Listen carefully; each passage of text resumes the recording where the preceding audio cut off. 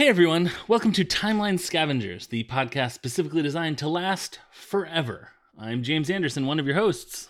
And I'm Colin Parker, one of your other hosts. On this show, we're going through the MCU in historical order, scene by scene, until the end of time. That's right, Colin, but we're going into the future, but we have a blast from the past. Oh? A guest that we, on the timeline, talked to 12 years ago. Interesting. Okay. Come back to, some would say haunt. Some would say visit in a friendly way. I would say that one. Yeah, I'd say the other one. So my friend Mark is back to talk about a scene that he actually requested at the very beginning of this, and another scene that I bullied him into because we're friends. Mark, hi, welcome back to the show. Hi, and that was an apt descriptor because I am perfectly pasty white to be haunting. That's true. That's very true. Plus, you have so much unfinished business. Like, yeah, I'm constantly failing at everything I do. So yes, it's always unfinished. The juice stand, the accounting firm, all the failed businesses. Well, Mark, we are going to be talking about a couple of episodes of Captain America, The First Avenger, which is fun in and of itself. But what's especially fun is, even though these scenes are back to back, they're going to be broken up by several scenes of Captain Carter. So this is the first scene, and then we're going to cut away to Captain Carter, and then we're going to come back for some more of your glorious presence. But first, let's talk about this scene. We're going to be talking about minute 46:19 through minute 47:57. And here's what happens. Brant tells Phillips that he has a lot of explaining to do. Phillips tells Brant that he needs to explain how an assassin got into the secret facility in Brant's car. Stark has been examining the sub and he says, as one of the world's greatest scientific minds, that this technology is far more advanced than the Allies currently have access to. There is a discussion about Schmidt and Hydra. Phillips informs Carter and Stark that they're taking the fight to Hydra. Steve wants to come too, but Phillips says that he's going to Alamogordo, Eddie Gordo's brother. He's an experiment. They promised him an army, and all he got was Steve. Brant approaches Steve after Phillips leaves and says that Phillips may be missing the point, that America saw Steve in action. They won't forget a symbol like that. Brant asks Steve if he'd like to serve on the most important battlefield of the war. Steve says that's all he wants, and when Steve agrees, Brant congratulates him on his promotion. So, there is some catty military passive aggression going on all over this scene, plus some fun Stark boasting. Before we get into anything else, Mark, did anything jump out at you about this scene? There's a lot of information packed into the scene, actually. That's true. And I was struck by that when I watched it, how there's just sort of like the tossed off line about like they worship Schmidt, they're a cult. They're called Hydra. We're gonna take the fight right to them. You know, go ahead. It's like the beginning of a comic book where it's like, previously on this movie, we established that Hydra's a cult. We established Yeah. It was the worst day in Captain America history. Yeah, right, exactly. But then you're like, wait, no, it's supposed to be, that was spread out through a whole thing, not one scene. They're like, when you put it into a clip like that, it doesn't sound like it makes any sense. Yeah. But then, you know, as you remember, Steve got marked 4F, and then they went to the fair, and just a full recap. Yeah, I do love it's not exposition. It's like, I guess, recapped in America. That's funny. So I don't need anyone else to approve my jokes.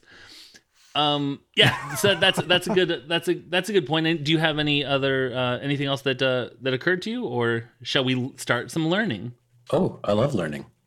I know you do. So a couple of things that I wanted to research, and then we're going to see how well Mark knows movies. Big fan of movies, huh? Well, I guess thought you were a fan. So, Alamogordo is an Army airfield. It was named on the 21st of November, 1942. So this would have existed.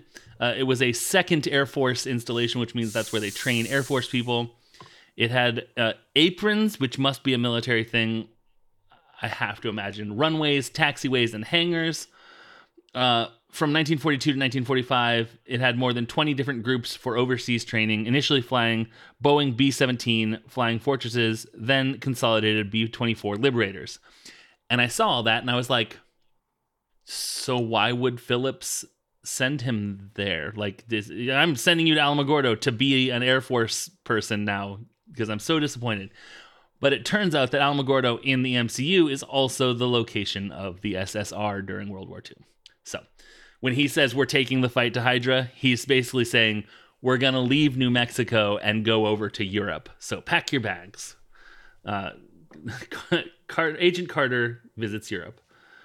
The other thing that I had was, it seems wild to me that Senator Brandt, being a senator and not in the military, can give Steve a promotion in the military. And so I did a little research about, can he do that? But first, let's establish what's actually going on here. And what we'll see in the next scene where we have Mark in the thing is that Brandt is being facetious.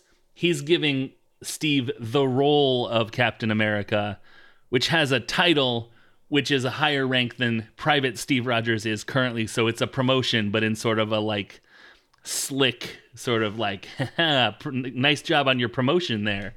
Like if I played a doctor. He's being cast. Exactly. He's being cast. Right. Cast in America. And okay. See how I set that up for you? Very nice. Thank you. Yep. And so also I love that the greatest battlefield of the war is the battlefield of public opinion. James, real quick, before you move on from anything, just before we completely move entirely past the whole thing of like what's at the airfield and stuff like that. Yeah. An apron is also like a flight line, a ramp, or tarmac. It's the area of an airport where aircraft are parked, unloaded or loaded, refueled, boarded, or maintained.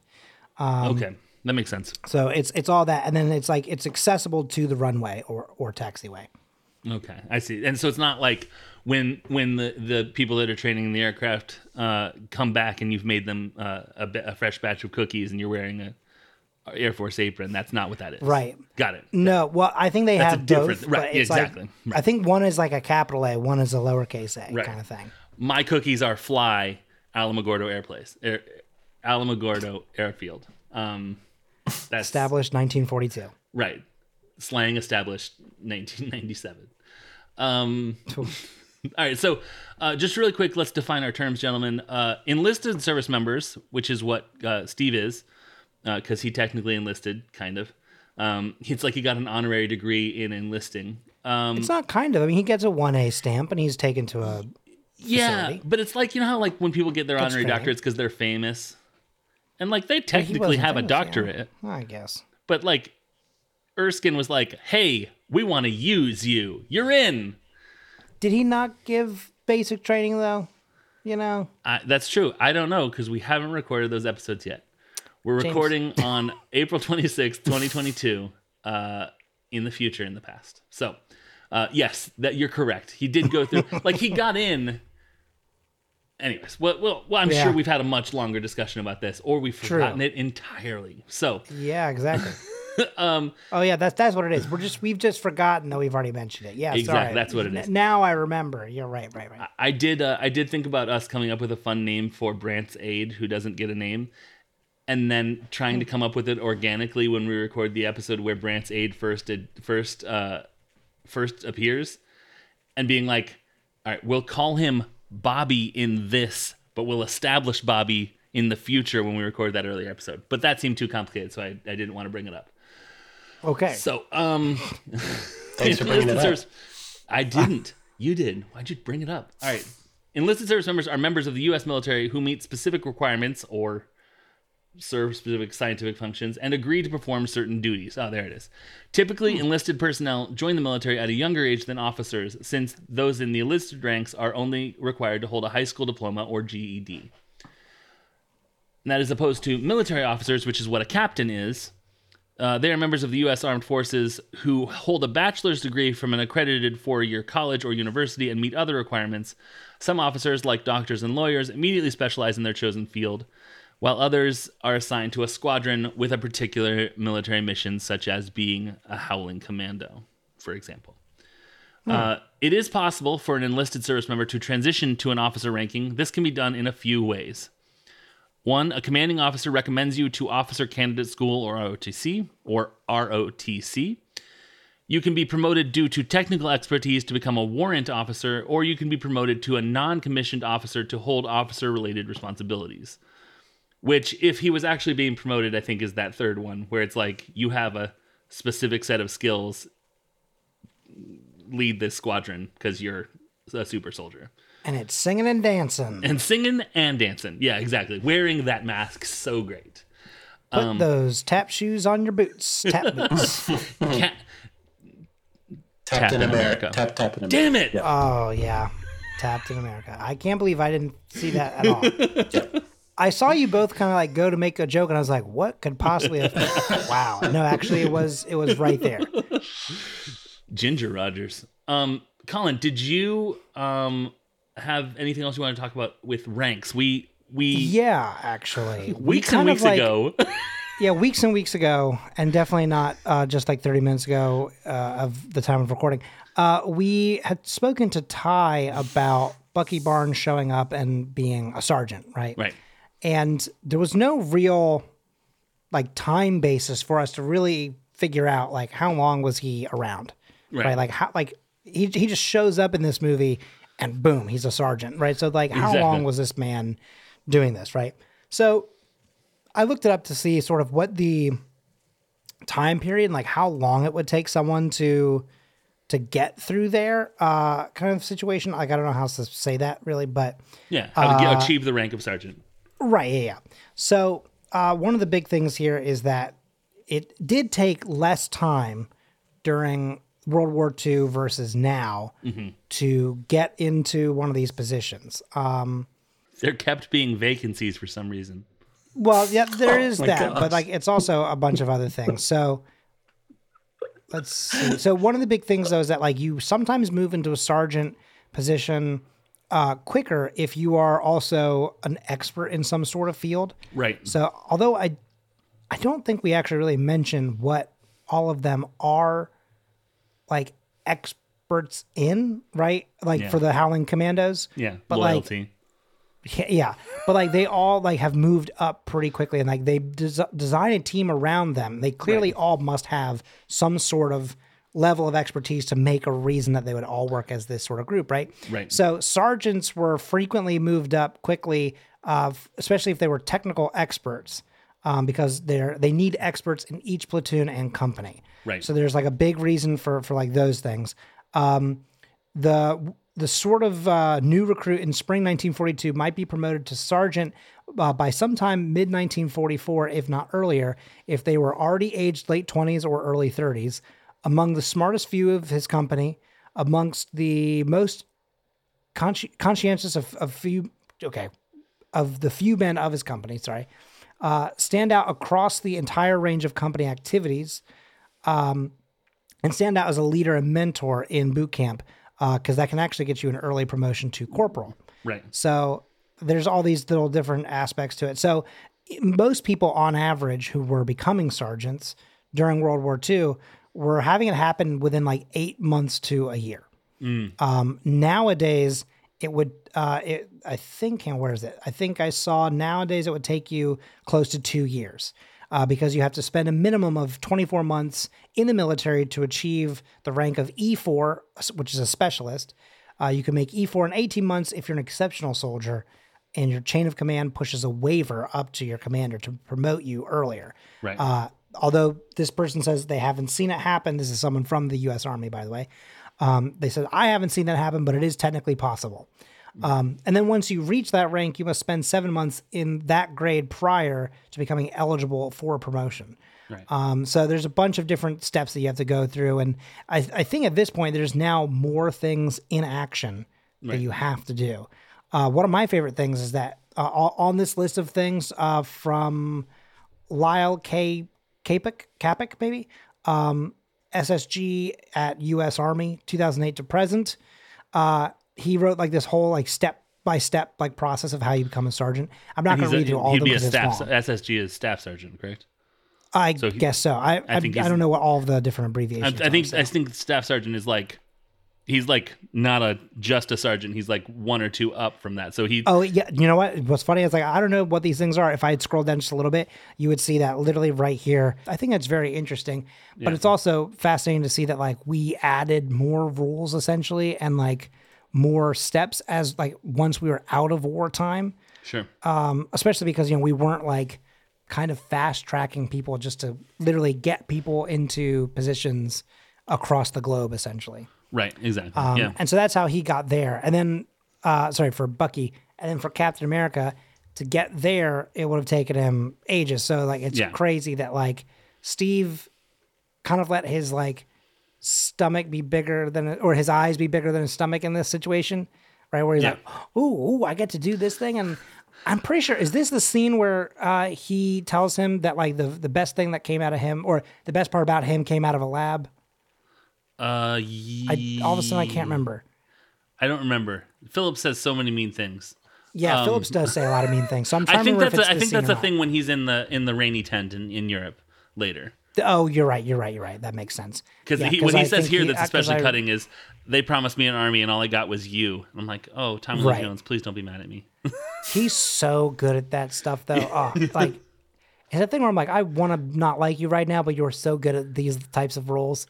That makes me happy. But anyway, he's so good at he went along saying mean things, but looking like he could not care less, which makes it meaner. Mm-hmm. Like he says all that. He has such a great face for that too. He doesn't. He can say register all of that on his face with just the little flick of an eye. Exactly. I love Tommy Lee Jones in the position of someone in charge of others is my favorite. Like The Fugitive, Men in Black, it's so fun to see him be both I'm the authority figure and also screw authority, but not me. Take me seriously, but I don't care about any other authority, but you need to take care. And around we go, and it's so fun. And the glint in his eye is just so good. All right. Well, that's information time. Now it's quiz time. And this is where I cut to the part of my notes that says quiz show. Mark, do you know the box office game? Are you familiar with that? It's on a podcast, but it's also box office game. Yeah, I think if you don't, it might be fun for you to know. It's the website is, don't go there now because pay attention to me, but it is boxofficega.me. So it spells box office game, but you cut it in the middle to do the thing. And basically every day it gives you a week and a year. So like June 15th, 1992. And you have to figure out the top 5 movies at the box office that week. And you can guess just straight from the hip, or you can get hints which reduce the number of points that you get. So like you can get hints for like the plot synopsis, the tagline, the who's in it, how much it made, the director, the genre, all these things. Okay. The director is always the funny. The budget actually is the one that always makes me laugh because it's like, so I would be like, oh, right. Okay. Now I know what it is. 17.3 million. Oh, that has to be. Let's Hope Floats, starring Sandra Bullock. Excellent pull. Thank you. And Hope Floats had Harry Connick Jr., who was in that is correct. Independence Day with Will Smith, who was in Men in Black with Tommy Lee Jones, who was in this movie. So that's why it's relevant to Captain America: The First Avenger. So I have looked up the top 10 grossing movies of 1943. Oh, no. How did James know it was going to be a fun time? I have put them in alphabetical order. It's a simple thing. I don't need you to put them in any order other than I want you to pick out the number one top grossing movie of 1943. Oh, and you're gonna read them first. I'll read you the titles. I also have who was in them and plot synopses. Okay, just the titles. Wow. The titles are fine. I did a lot of work with the other stuff, but okay. All right. Casablanca. Coney Island.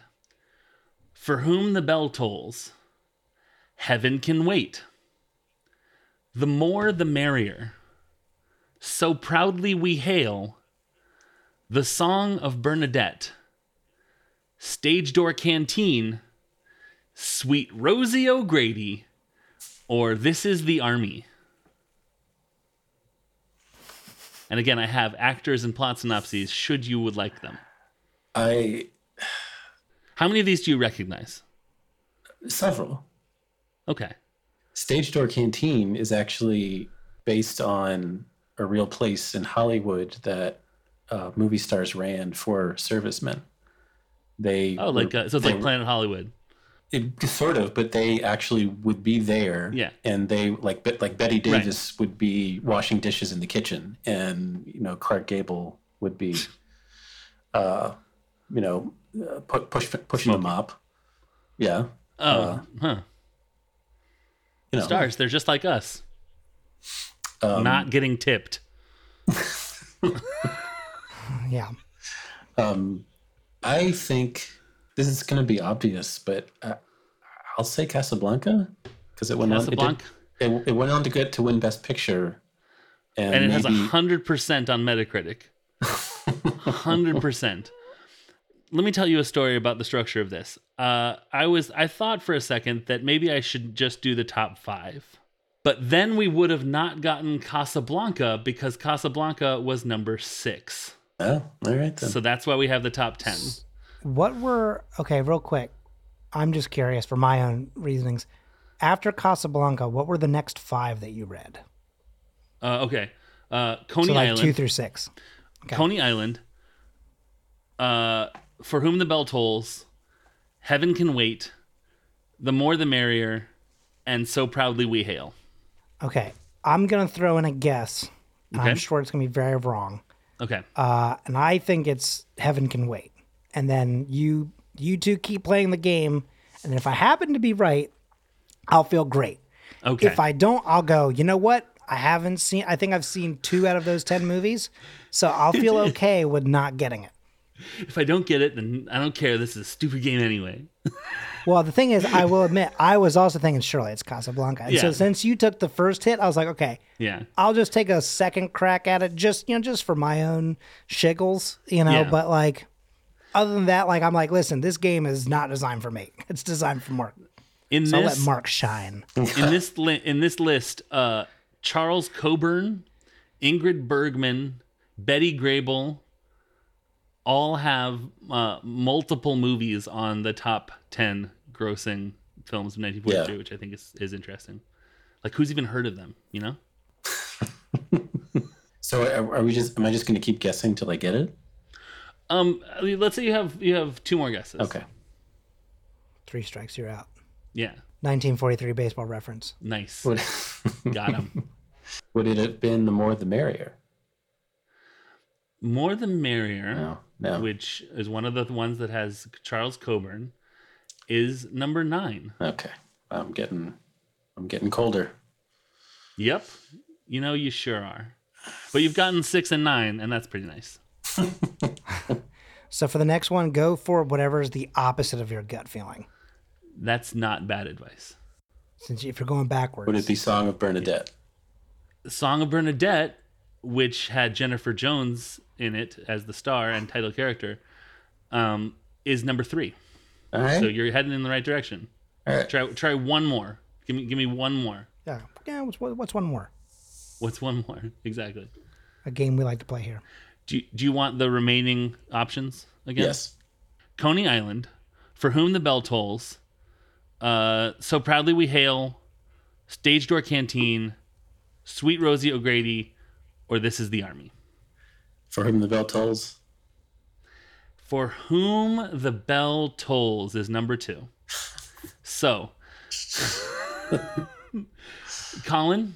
Yes. Heaven Can Wait is number 8. So. Okay. You know what? I think this is going to make me mad. Okay, great. Yes, it is. But here's what I want to know. I want you to tell me, what is the plot synopsis to This Is the Army? The plot synopsis, This Is the Army, which stars George Murphy, Joan Leslie, George Tobias, and Alan Hale, is a soldier wounded in the war, World War I, becomes a producer and stages a show for the forces. I think I'm going to be so mad at this. I think that that's going to be the correct answer. Because I've realized now, thinking back on it, we've just talked about some scenes where they love to, at the movie theaters during the war, be like, oh, yes, look at this. The Allied forces going up and giving them what for here against the Axis, right? Like, surely people are like, hey, we've got Army on the brain. This is the Army.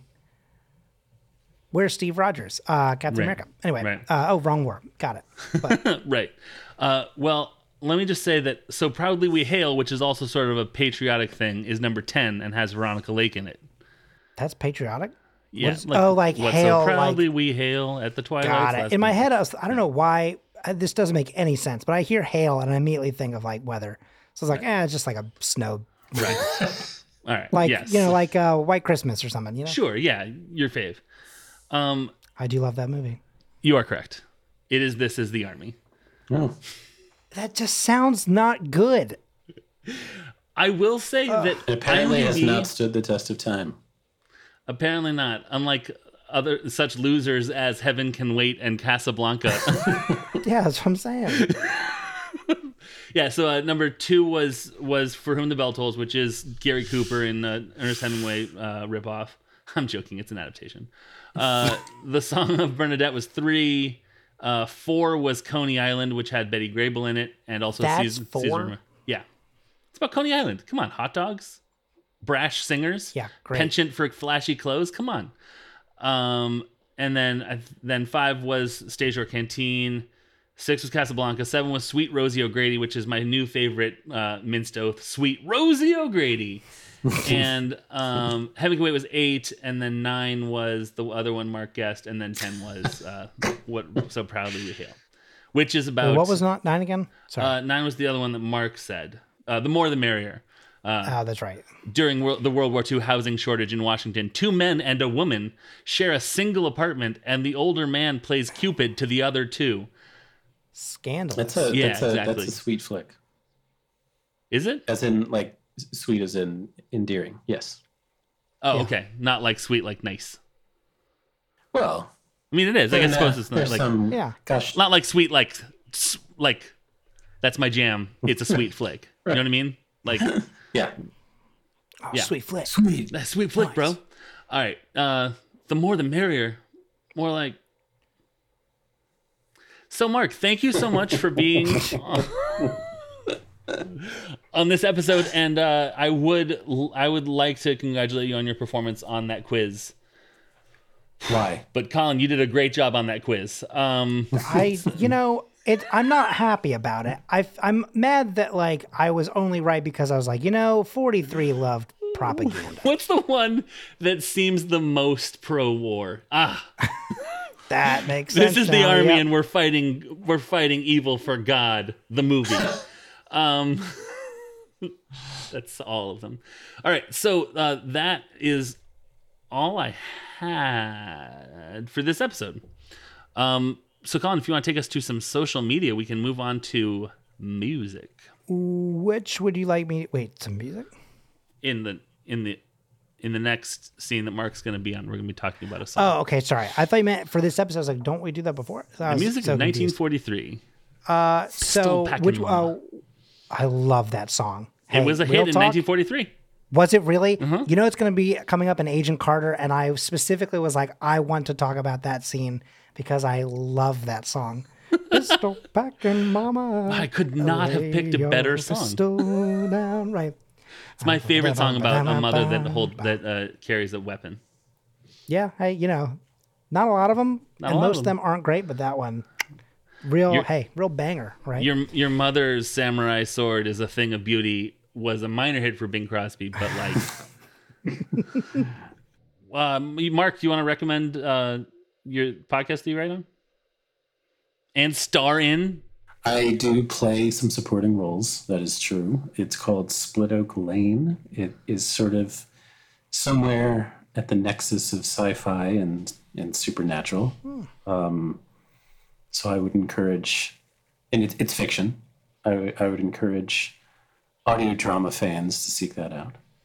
Also, if you like the sound of typewriters, this is the one for you for sure. Actually, I do. No joke. Actually, I think typewriters sound pretty fucking cool. Do it to it. Until Tom Hanks releases his audio drama, which is just typewriters, just no speech, just typewriters, and he's just like, this is a good one too. And it's the best-selling, it's the most downloaded podcast of the year. And we all go absolutely the people do love raging. Tom Hanks. That's true. I mean, what's not to like, except for that one guy from Band of Brothers. Like, everyone else, though. All right. So, yeah, I would also recommend that. Great. Well, we'll make sure to throw that in the show notes. So check that out. Honestly, in about 35 seconds, because this show is coming to an end. Absolutely. So thank you so much for joining us, everyone. Mark, thank you for joining us. Of course, us. Thank you. As always, I'm Colin Parker. I'm James Anderson. Oh, and Mark Hutchins. Excelsior. Oh, good. It's like Tommy Lee Jones throws back over his shoulder as he leaves the room. Excelsior. Before he rushes back in to be like, Brent, what did you just say? They told me I was getting a whole regimen. All I got was an Excelsior.